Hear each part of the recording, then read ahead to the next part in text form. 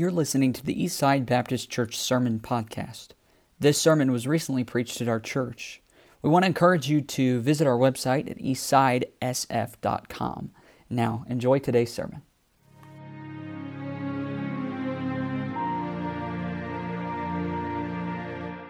We're still technically in our Genesis series this morning, but we're going to start out in Acts chapter 7. So don't ask me how that works. Maybe you'll see how it works. And then if you would, maybe just hold your place in Genesis 37. So Acts chapter 7, then Genesis 37. We'll be to Genesis 37 in just a little bit. And don't stand just yet. We'll get to that part. It's been kind of a difficult week of study for me because we're coming down to the end of our series in Genesis. And I'm not really sure what to do with myself. It was over 3 years ago that we started this series, and this is message 91 in the series, and I'm not sure. It feels like I'm saying goodbye to an old friend. And as I was thinking about how to wrap it up, though, as you go through a sermon series, there are some very valid preaching thoughts that come along or that pop up in the text that you want to preach, but in expositional preaching, which is what I try to do, expositional preaching means you take a text, and whatever comes next in that text, that's what you preach, and you try to find the one big idea in that text, and that's what you preach. But that sometimes means, though, that you'll skip past a few other things that you see along the way that are very valid and worthy to be covered, but you don't really cover them in great detail. And so in many ways, that's how this sermon was born, because in going through Genesis, particularly about the life of Joseph, these ideas came and were very clear to me, but it wasn't really the big idea or even explicitly stated in the text, so I didn't really cover it as we went along. And so we're going to go back to Genesis in a moment, but we're going to start here in Acts chapter 7. And Acts chapter 7 is the account of that great martyr, Stephen. He gives a message to the Jewish council because of accusations made about him. And we're not going to take the time to read Acts 6, but if you go back to Acts 6 at some point, then you can see how the Jews have accused Stephen of speaking blasphemous words against Moses and against God. Stephen was a man full of faith, full of the Holy Ghost. He did great wonders and miracles. He was a deacon in that first church of Jerusalem. But the Jews that wasn't the part that bothered them. The Jews didn't like the fact that he would preach with power about Jesus Christ. They didn't like to hear the name Jesus. Does that sound familiar? In a culture in which we live, nobody wants to hear about Jesus. The Jews didn't want to hear about Jesus. So they had false accusations made against him of speaking blasphemous words. And they were into their law, they were into their legalism, and Jesus came along to do away with the law, and they didn't like that. So they apprehended Stephen, and they bring him before the council and the high priest, and he's got to explain himself to answer these accusations made against him. And Stephen must have been a Baptist because he took this opportunity to tell them how rotten they were. I mean, it's amazing. A Baptist can turn any gathering into you're a sinner and you need Jesus. Weddings, funerals, potlucks, it doesn't really matter. That's what we do, right? Okay?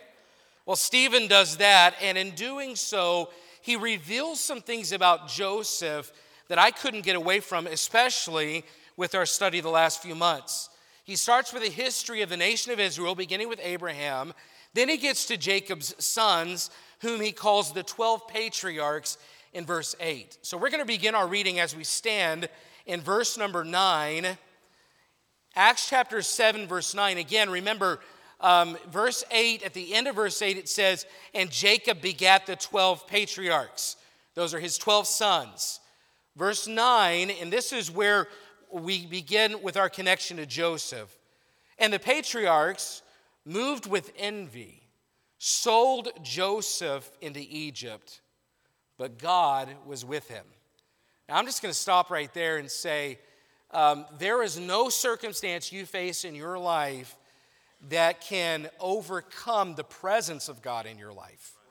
Meaning, if God is with you, if you have a true, real relationship with the God of heaven, there's no circumstance too big for that. And of all the things you face, if God is with you, you can face it all.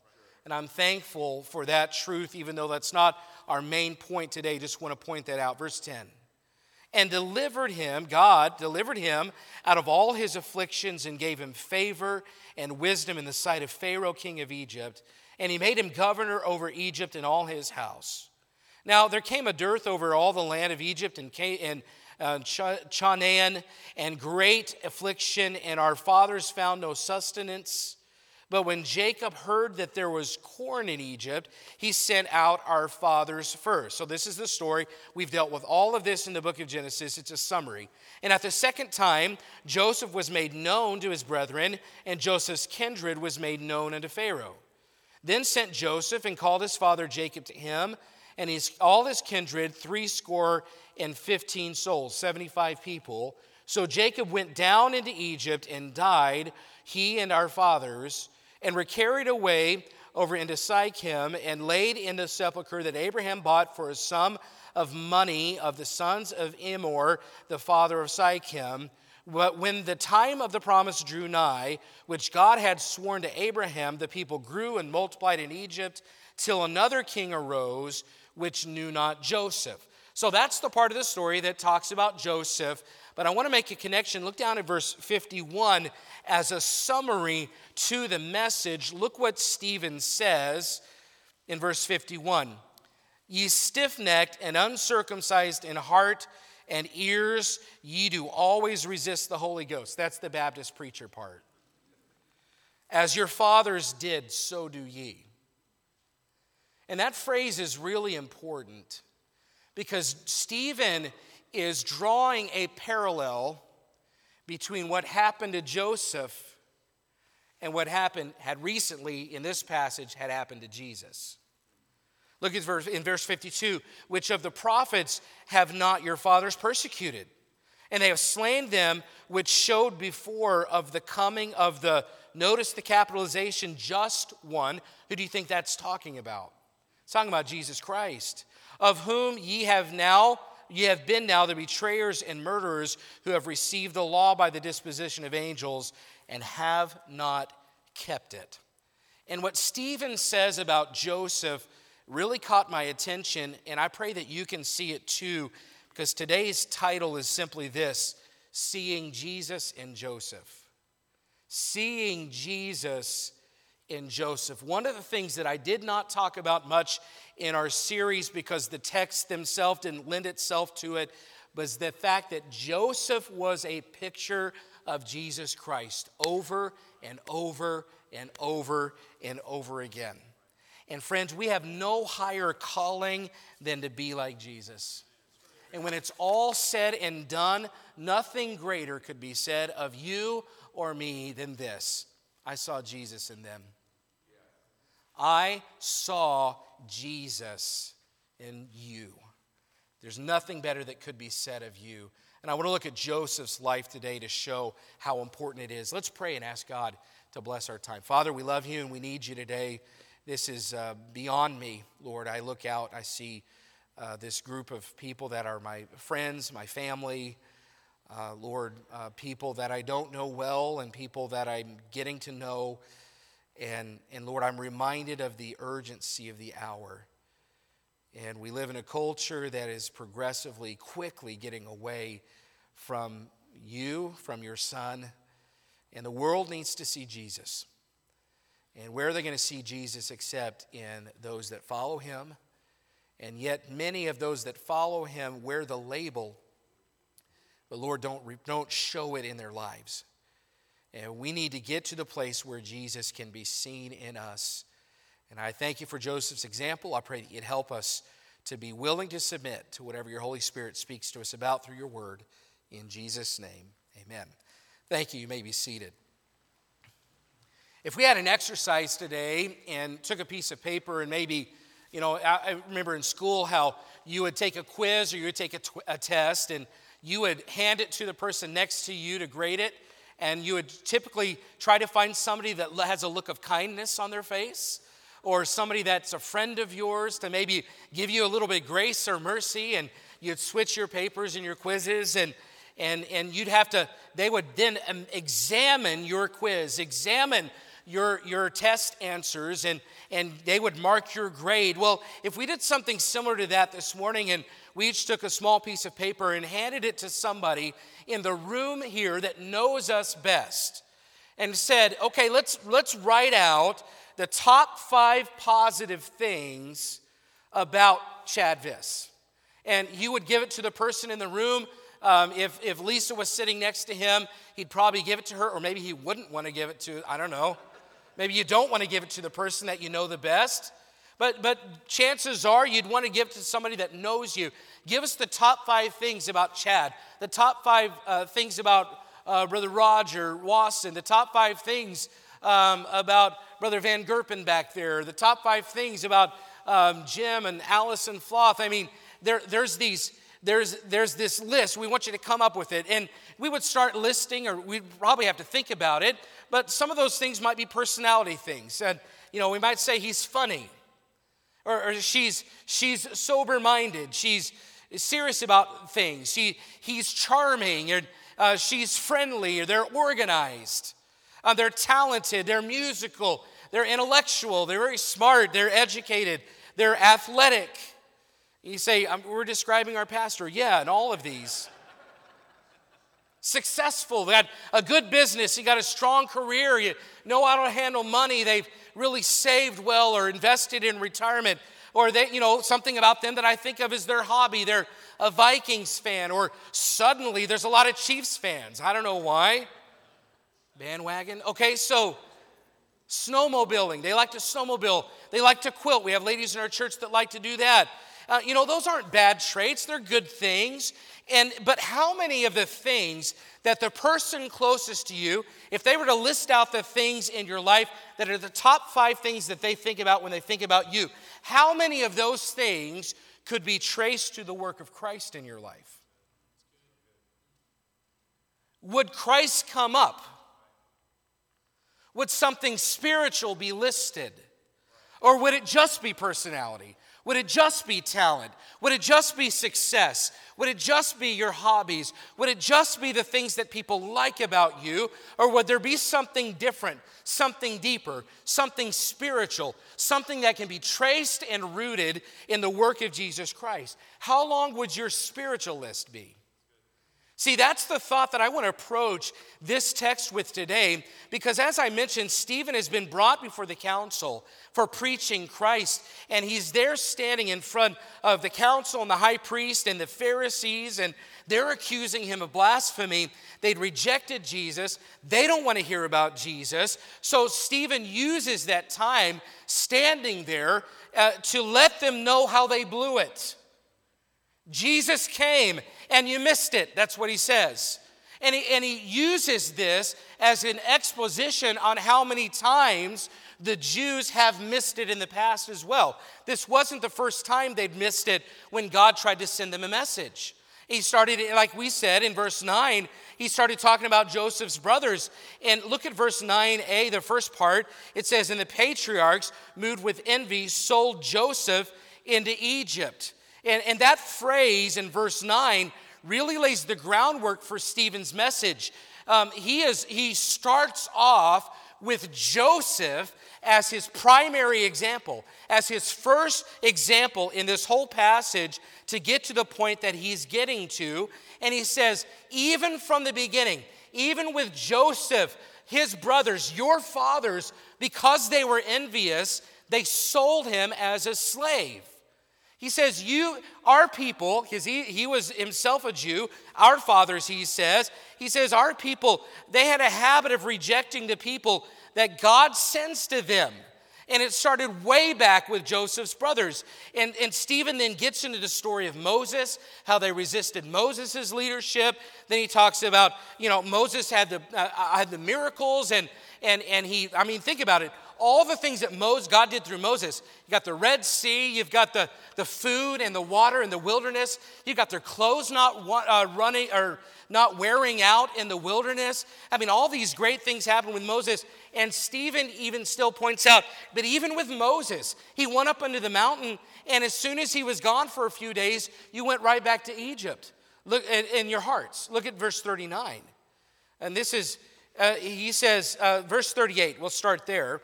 This is that Moses, verse 37.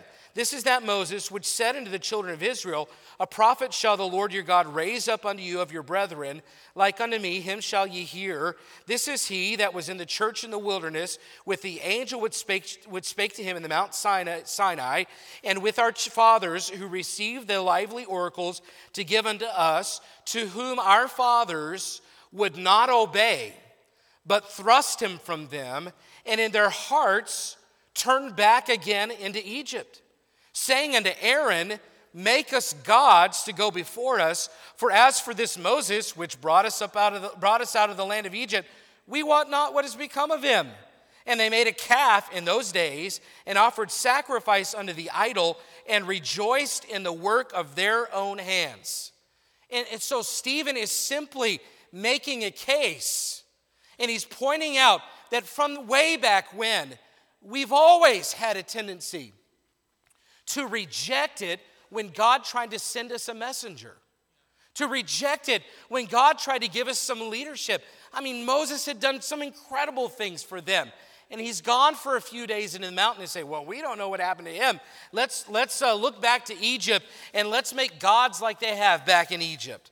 This isn't the first time, Stephen's point, this isn't the first time that we've done this. We have a habit, our track record is that we reject it when God tries to lead us. And that leads him to verse 51 when he says, ye stiff-necked and uncircumcised in heart and ears, ye do always resist the Holy Ghost. You know, the reason that you find yourself, he says, in so many messes is because you refuse to obey God. It's that simple. And look at the phrase, the last phrase of 51, and this is the kind of the key as well as the first phrase of verse 9. He says, as your fathers did, so do ye. Now, understand, Stephen's making a connection between how Joseph was treated by his brothers and how Jesus was treated by the Jews. As your fathers did way back then with Joseph, you just did that with Jesus. Through the history of Israel, as is always happened, we reject God, we reject his messengers. You did the same thing with Jesus not long ago. In verse 52, which of the prophets have your fathers not persecuted? And they have slain them which showed before of the coming of the just one. And that just one, again, it's capitalized because it's referring to Jesus Christ. So just so you don't think that I'm making a stretch here, this is Stephen making the connection between Joseph and Jesus Christ. And what he's saying is that those who've come before, like Joseph, were pointing to Jesus. And one of the primary examples is Joseph. And my point in going through the passage today is that there may not be a clearer type in Scripture of Jesus Christ himself than Joseph. A type is when an element found in the Old Testament points to something found in the New Testament. And the type can be a person, it can be a place, it can be a thing, it can be an event, but it's usually messianic, and it's all very often referring to salvation. I mean, just think about some examples of types. Think about Noah's Ark. You know, that God would provide a means of escape of judgment through the wood of that ark. And Noah's family, because they got in the ark, they were safe from destruction. Well, you know, there is destruction coming for anyone who is in sin. And if you don't find safe passage in the right vessel, then you will not be saved from God's judgment. But you can, by faith, enter into relationship with God through Jesus Christ in the wood of the cross and be saved eternally from God's judgment. It's possible. It's available to you. That's a type in the Old Testament. The antitype is the fulfillment, which is Jesus Christ. There are some explicit types given in the New Testament. Jesus said to Nicodemus in John 3, as Moses lifted up the serpent in the wilderness, even so must the Son of Man be lifted up. Jesus explicitly said in that story in Numbers, when the children of Israel were complaining and they were whining and grumbling, God sent fiery serpents, and those fiery serpents bit the children of Israel, and many of them died in that judgment. And God told Moses, I want you to build a brass serpent. I want you to set it up on a pole, and anyone who is willing to humble themselves and look up to that brass serpent can be saved and live. Jesus Christ himself said that was a type of the Son of Man. Because I will be lifted up on the cross, and anybody willing to humble themselves and look to me will be saved and have eternal life. And that the antitype, the fulfillment of that type, is Jesus Christ. There are plenty of other examples. The Old Testament Passover lamb is a type of Christ. The rock from which Israel drank in the wilderness it prefigured Jesus Christ. Those are explicitly stated. And Joseph, as a type of Christ, isn't as explicit, but Stephen refers to it in Acts 7. And if you're paying attention, it's hard not to see the correlation. I don't believe you can deny that he was presenting an image. Joseph was presenting an image of Jesus long before Christ became public in his ministry. Charles Spurgeon said, there's scarcely any personal type in the Old Testament which is more clearly and fully a portrait of our Lord Jesus Christ than is the type of Joseph. Many have gone through Joseph's life and come up with lists of all the ways that Joseph is a type or prefigure of Jesus Christ. And I read one man's list. He had 101 ways, 101 parallels of Joseph with Jesus. So we're going to go through all 101 of those this morning in great detail. And I hope you don't just put your watches away. No, we're not really going to go through all 101. I did read all 101 of them, but I picked some out. So I want you to just keep your place here in Acts, but let's go to Genesis 37. I want to look at a few of these. This is a different type of message. Again, it's kind of in between series or as we wrap up a series. But I want to look here in Genesis 37. And I want to notice just a few. I want to point some things out. First, I want to just point out both Joseph and Jesus were deeply loved by their fathers. Genesis 37, verse 3, it says, now Israel, that's Jacob, Israel loved Joseph more than all his children because he was the son of his old age, and he made him a coat of many colors. Joseph is the type that prefigures Christ. In Matthew chapter 3, their voice from heaven said, this is my beloved son, in whom I am well pleased. Joseph is the type deeply loved by Jacob.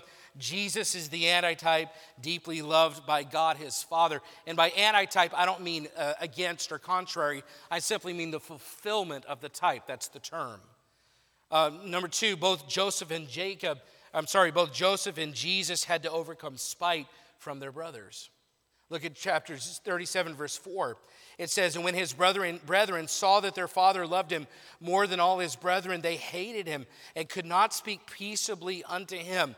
If you read John 7, then you know that Jesus Christ's own brothers struggled with his claim to be the Messiah. I mean, they saw the miracles. They saw the things that he could do. That wasn't their problem. Their problem was that he was claiming to be the Messiah. And they said, if you are who you say you are, go show yourself to the world. But John 7 verse 5 says that for neither did his brethren believe in him. There's another type. Joseph is the type. Jesus is the fulfillment of the type. 3, both Joseph and Jesus were plotted against. Look down in verse 20 of chapter 37. It says, come now therefore, Genesis 37:20.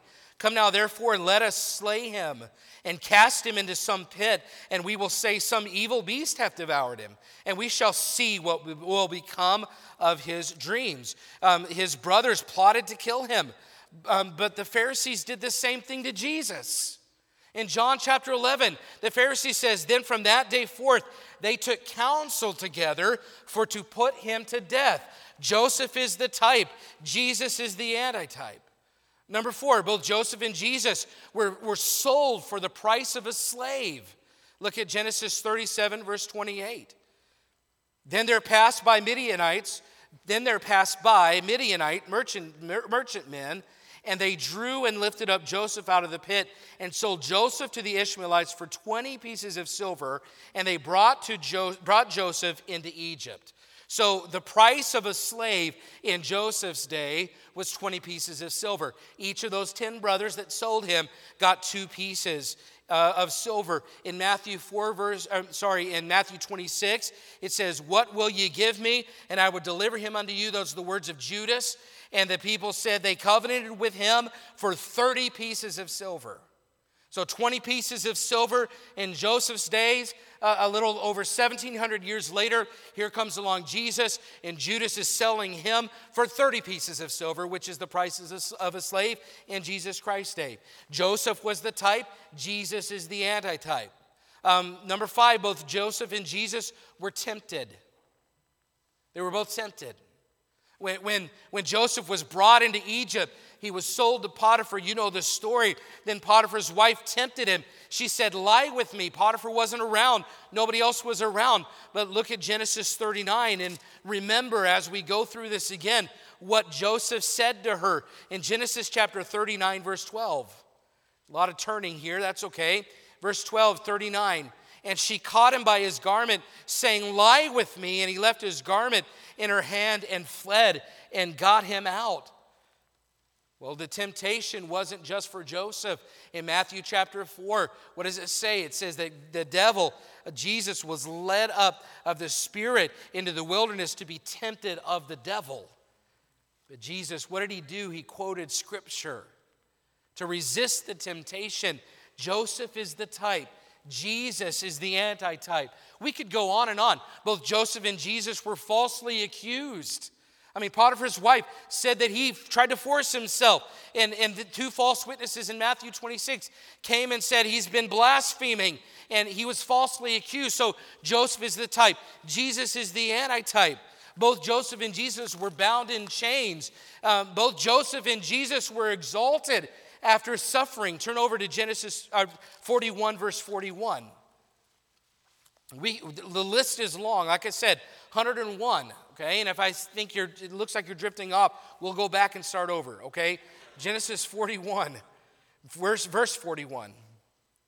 And Pharaoh said unto Joseph, see, I have set thee over all the land of Egypt. After all those years of suffering, after all the years of turmoil and trouble, then God put him in a position. He became the prime minister of Egypt. Well, I love Philippians 2. It's one of my favorite passages of Scripture. It tells us that after Christ's death and resurrection, wherefore God hath also highly exalted him and given him a name which is above every name, that at the name of Jesus every knee should bow, of things in heaven and things in earth and things under the earth, and that every tongue should confess that Jesus Christ is Lord, to the glory of God the Father. But it was after the suffering of the cross that God lifted him up and put him in that place. Both Joseph and Jesus forgave those who wronged him. Look at Genesis 45. Genesis chapter 45, verse 4. And again, we've been through this, but I just want to remind you, maybe as we went through it, we weren't thinking about the fact that this looks so much like Jesus. Genesis 45, verse 4, and Joseph said unto his brethren, come near to me, I pray you. And they came near, and he said, I am Joseph, your brother, whom you sold into Egypt. Look down in verse 14. And he fell upon his brother Benjamin's neck and wept, and Benjamin wept upon his neck. Moreover, he kissed all his brethren and wept upon them. And after that, his brethren talked with him. Joseph forgave his brothers. Even after all they had done to him. 13 years that he had just been over 20 years at this point, that he was suffering and he hadn't seen him in so long, and he could have been bitter, and he could have been angry, and he could have, with one snap of his fingers, wiped all of them out with his authority, but he didn't. He forgave those who wronged him. And lest you forget, on the cross in Luke 23, Jesus Christ looked out at those who were mocking him as he hung on the cross and was bleeding and suffocating and could hardly even hold himself up anymore. And what did he say? He looked to his Father in heaven and said, "Father, forgive them, for they know not what they do." Joseph is the type. Jesus Christ is the antitype. And maybe the best of all, both Jesus and Joseph saved their people. Here in Genesis 45, verse 5, "Now therefore be not grieved nor angry with yourselves that ye sold me hither, for God did send me before you to preserve life." What does Matthew 1:21 say about Jesus? It says, "Thou shalt call his name Jesus, for he shall save his people from their sins." He went through all that suffering and heartache and pain, both Joseph and Jesus, so that God wanted to use each of them to save his people. And Jesus went through the cross and the suffering and the pain and the heartache so that people could be saved, so that you could be saved, so that I could be saved. Listen, you've got the type in Joseph. You've got the antitype in Jesus Christ, the fulfillment of the type. And that's just a few of the ones that I could list. And most of the ones that we listed are big, but plenty were small. Joseph was sent to his brethren and gladly submitted to go see his brethren. Jesus was sent to earth. They were both about 30 when they became public. They were both men of compassion. They both trusted in God's providence enough that he could turn the difficulties in life into something good. And we really could go on and on. We could take the rest of the morning and hours today to look at all the parallels between Jesus and Joseph. But I want to focus on our idea this morning. When Stephen looked at Joseph's life, he saw Jesus. When we read about Joseph's life, we see Jesus. So here's the question this morning. When others look at your life, do they see Jesus?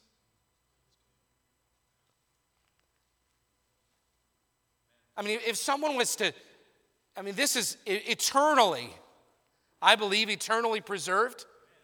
Right here, God's Word. If God's Word is eternally preserved for us, and there were things written about you, what would be said about you?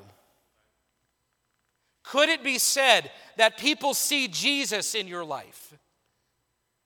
Who do they see if not Jesus? Joseph's willingness to embrace God's revelation for his life. As a young man, God gave him these dreams, and maybe he didn't have discretion about telling his brothers, but I believe he was simply responding to the excitement that God revealed himself to me, and he's got big plans for me, and I just want you guys to know it. He was willingly saying yes to whatever the Lord asked of him. He did that his whole life. So my question is, do you willingly accept it when God reveals himself through this book and convicts you of change that you're supposed to make? Do you willingly receive it, or do you resist it or even reject it? Because only one of those responses points to Jesus. When it comes to how you respond to God's word, can Jesus be seen in you? Joseph firmly resisted temptation to sin when he could have gotten away with it. And that trait pointed to Jesus. How's your response to temptation?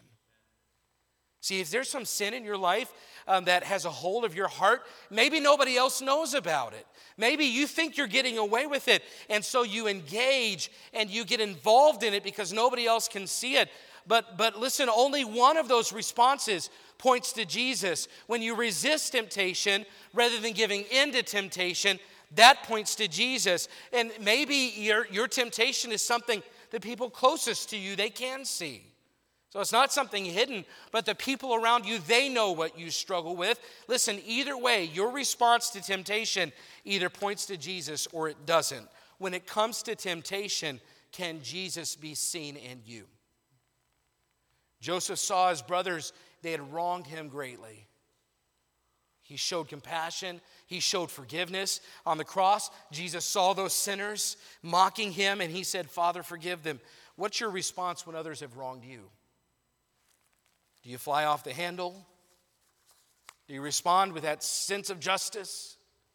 Do you respond with emotion, or do you allow God's Spirit to help you respond with truth and say, vengeance is yours? Because only one response points to Jesus.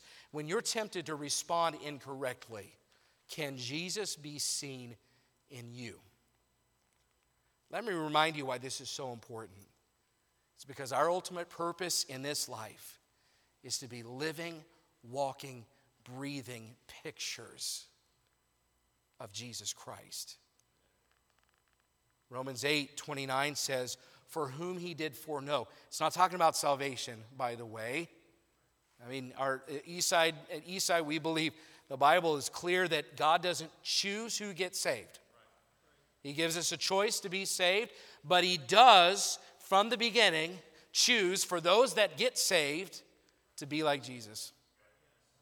For whom he did foreknow, he also did predestinate to be conformed to the image of his Son, that he might be the firstborn among many brethren. Jesus set the tone, and the rest of us are supposed to be like him.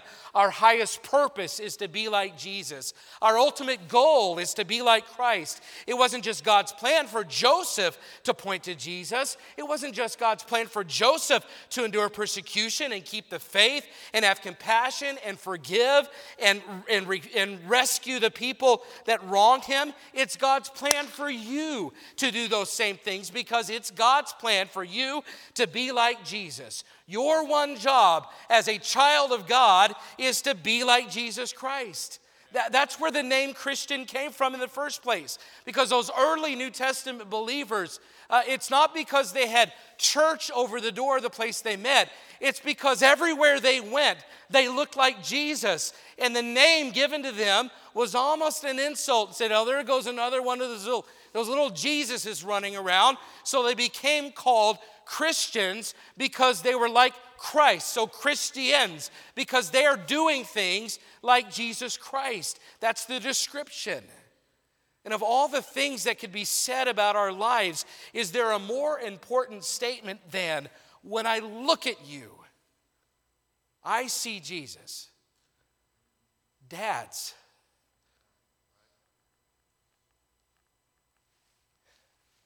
few people see you more regularly than your children. Dads, could your children say, when I see my dad, I see Jesus? I grew up in a home with a dad, and honestly, my picture of God comes from my dad. I'm not saying he's perfect. That's how I think about God, is my dad. He's not perfect, but he showed me Jesus. Moms, can your children say of you, when I look at mom, I see Jesus? Could your spouse, nobody knows you better, could your spouse say that about you? How much Jesus is seen in you by your spouse every day?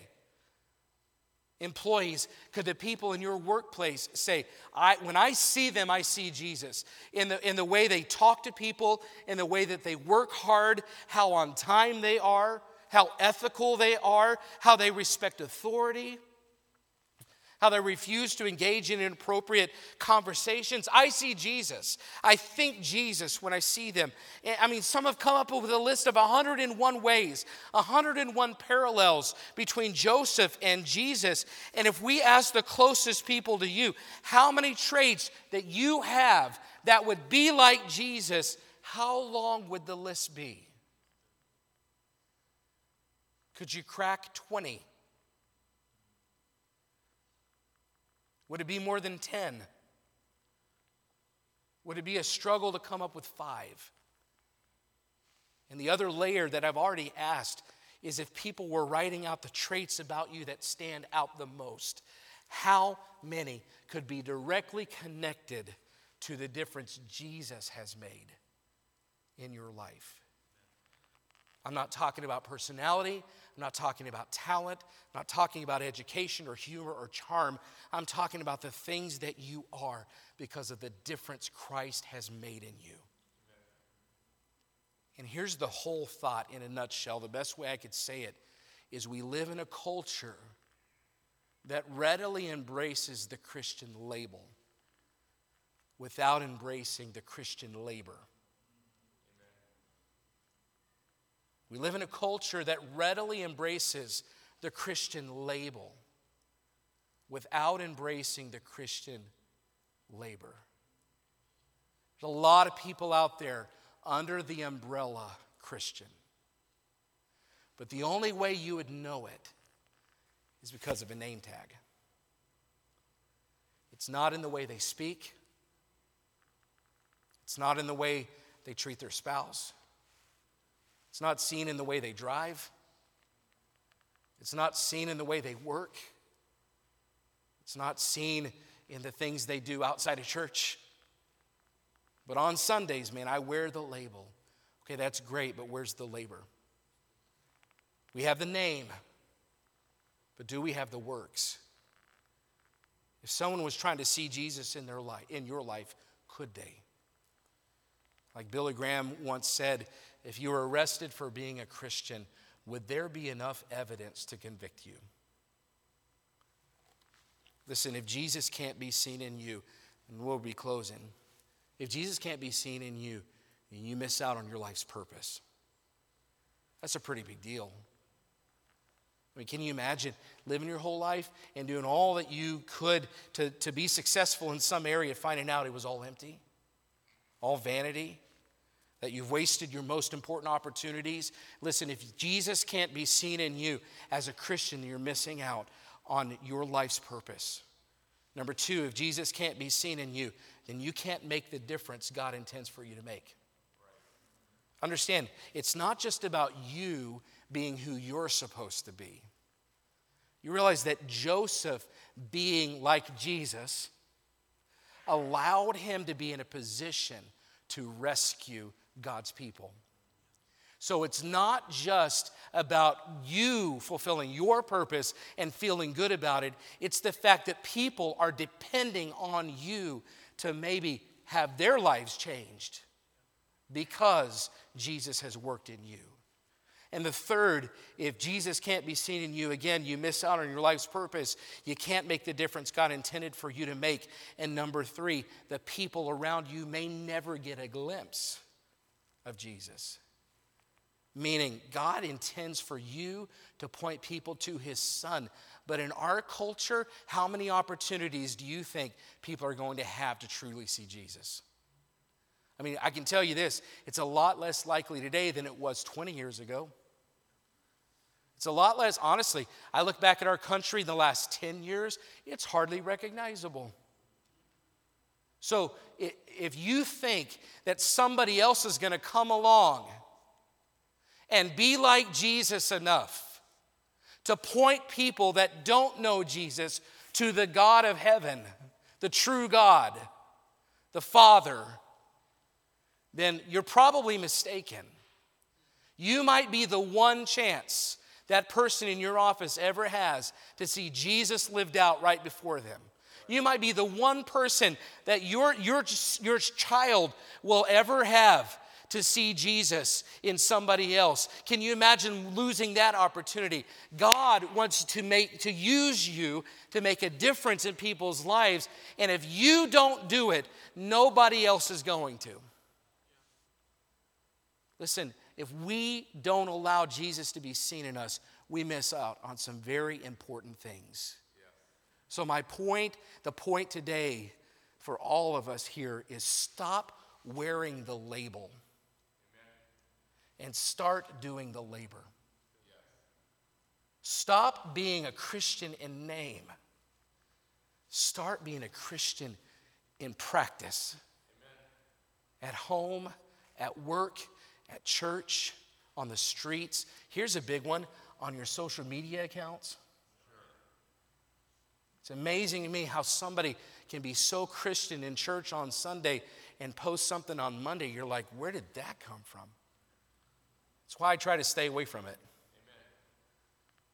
I'm not saying it's wrong, but it's discouraging sometimes.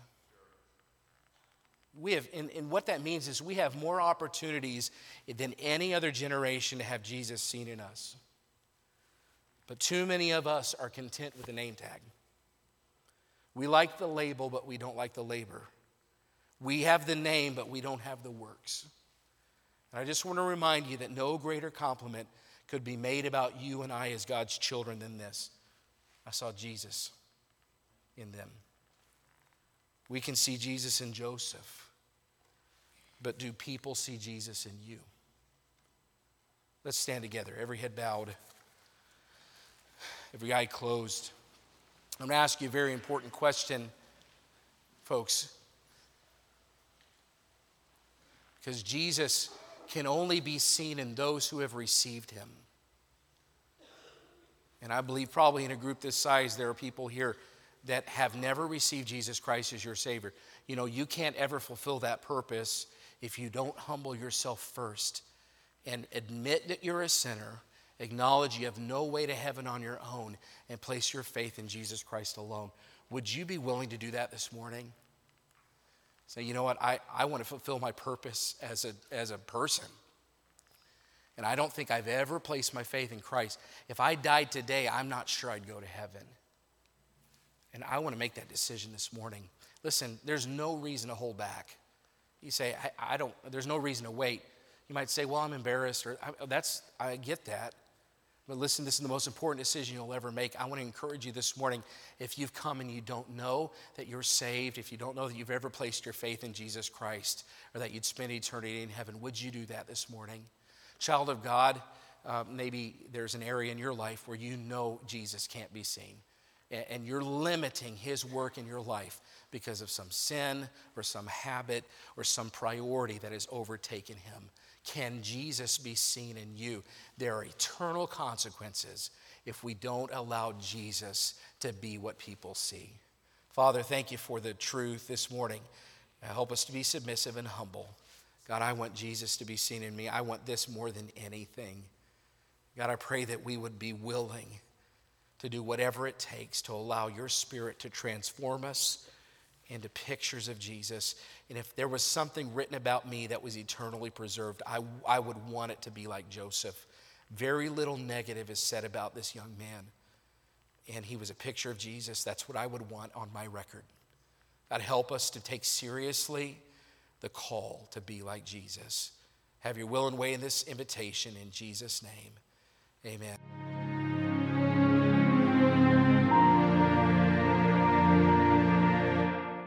We want to encourage you to visit our website at eastsidesf.com.